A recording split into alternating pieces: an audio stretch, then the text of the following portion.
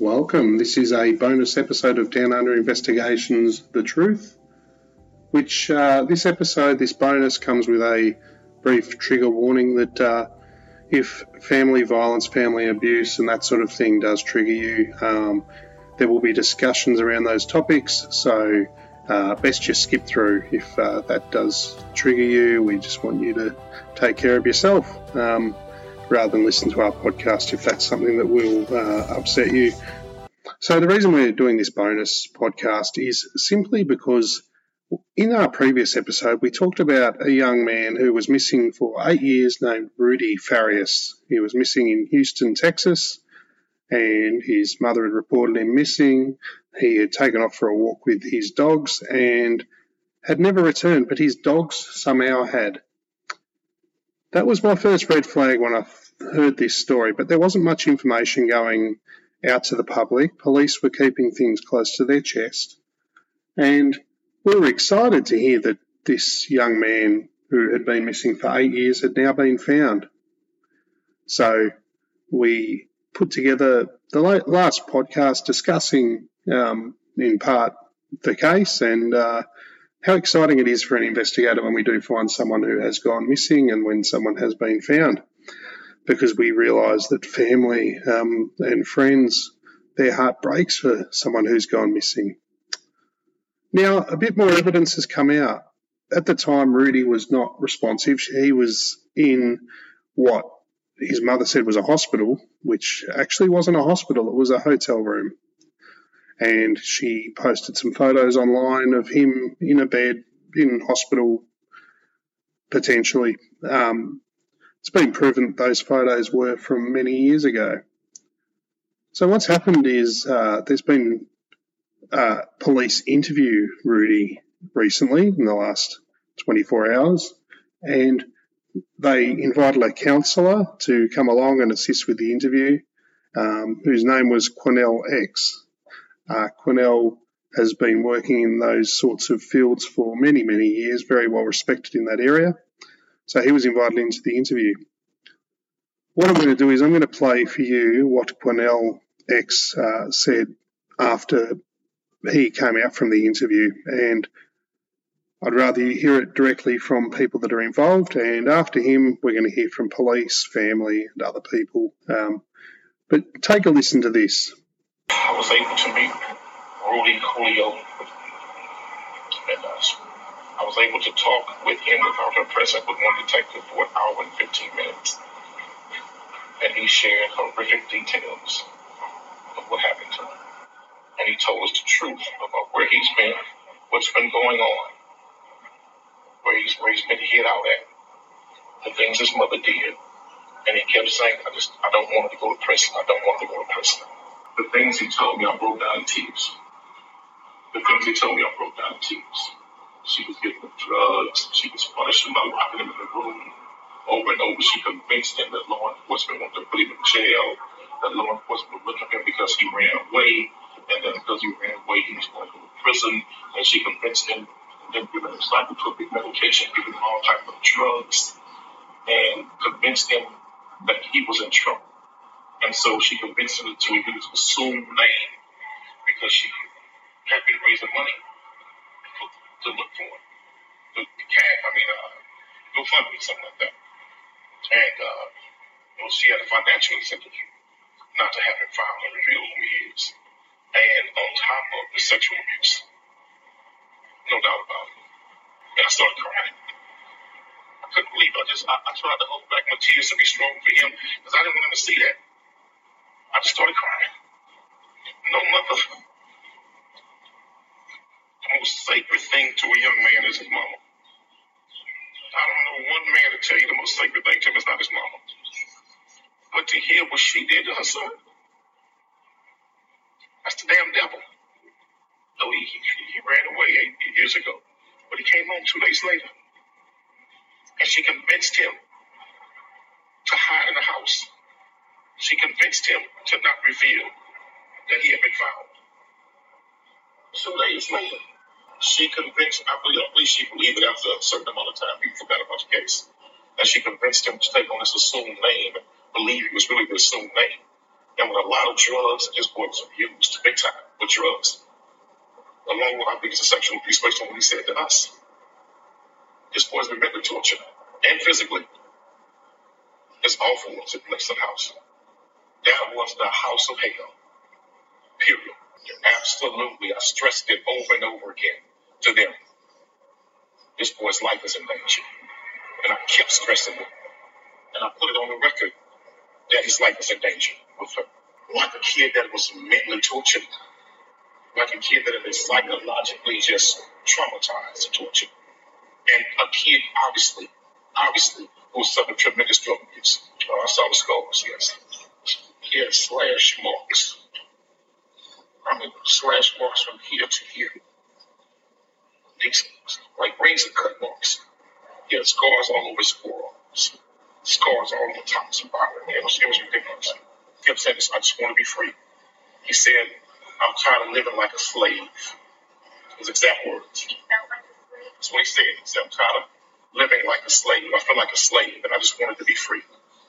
I want to see this kid get the best mental health treatment that he possibly can. He has lived a horrific 8 years.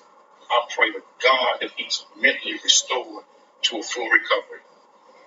And I want to see that mother pay for the crime she committed against her son. And until law enforcement does whatever they're going to do. When I stressed to law enforcement over and over again, he's not safe in her custody at all. He is not. And they heard everything he said to me.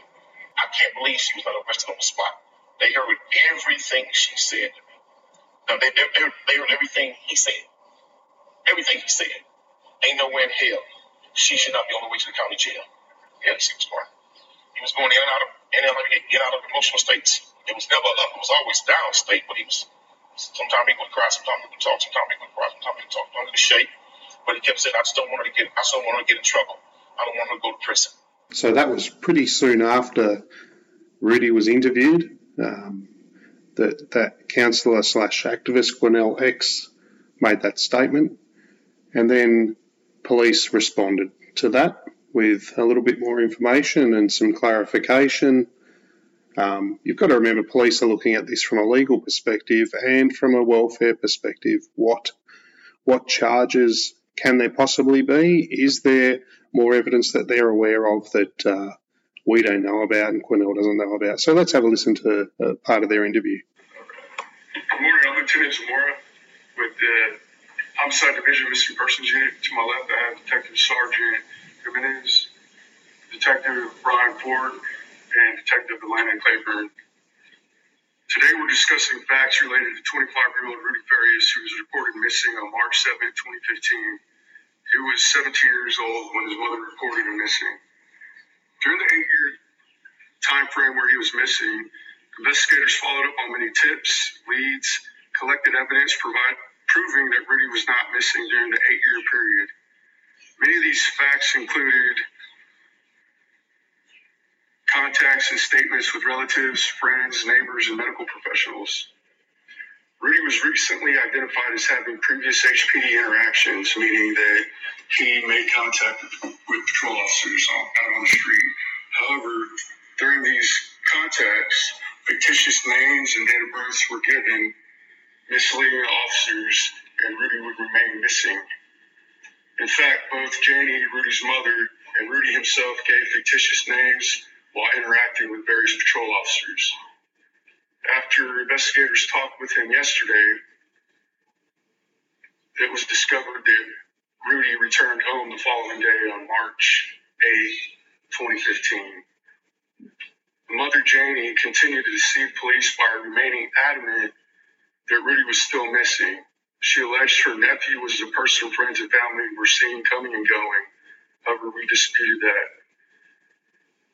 Currently, the DA has declined any charges at this time for making fictitious reports and failure to ID.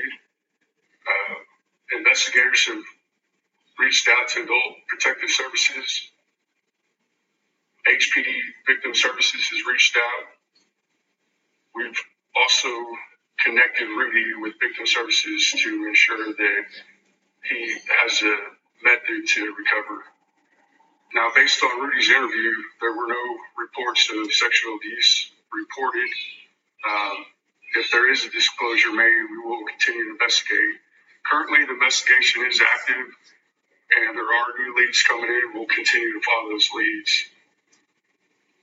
We do take all allegations seriously, and any new information or facts that we receive will be investigated.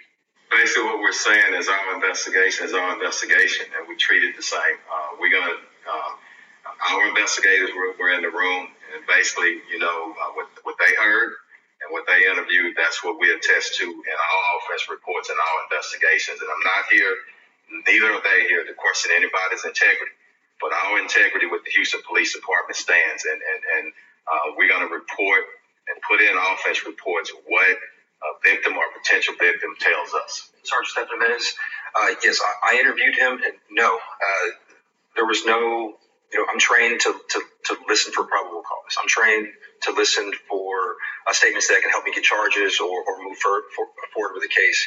And no, there was no statements made during this investigation so far. So we don't release any type of information related to sexual assault. That's just state law. I can't comment on that. The investigation is still going on, Courtney, and I'm not going to say that he's a victim or not. I'm thinking, and saying we're going to treat this just as we do with any potential victim or victim, and we're going to give respect to everybody that's involved. We're going to conduct our investigation, and we're kind of right at the beginning of it. This investigation is going to go on after this press conference. If charges are appropriate, they'll see, but let us conduct the investigation. And what's next, Courtney, just as any other investigation, we're going to follow our evidence. We're going to do more interviews, and we're going to follow the evidence. And I think that's important. There are going to be some more parts to the investigations, and some of that may come into play, but right now, we don't have any information to say that there was any kind of kidnapping or anything like that right now. Okay. No, at the time he was reported missing 8 years ago, being missing is not a crime.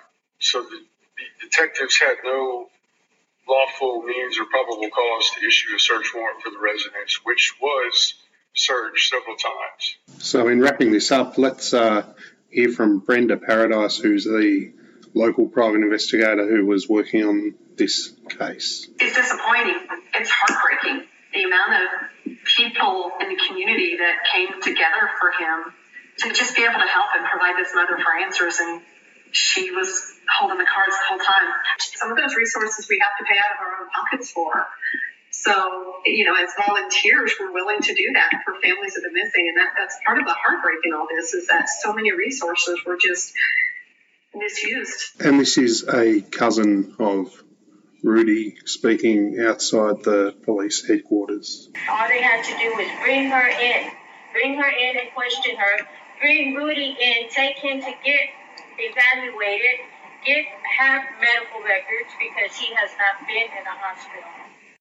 So that is where we're up to with the matter of Rudy Farias. Very, very sad story. Many twists and turns. And there's just nothing positive at all out of this. I don't know what to say, really. The investigation's obviously ongoing. Police will be doing hard work behind the scenes to find out the truth, find out, was there coercion, was there those allegations proven, or was it a young man who's obviously got some mental issues and needs help? Is he making some things up? And the mother too. It's just an awful situation all round. But anyway, thanks for listening, and we will follow this again, and we will update as more information comes forth about this case. We would really appreciate if you would take the time to subscribe, rate and review this podcast. Please also check out our social media on Facebook, Instagram and LinkedIn. If you'd like to get in touch with Simon and the Down Under investigation team for any reason, please check out our website at www.downunderinvestigations.com or call 1300 849 007 or email info@downunderinvestigations.com. Thanks for listening.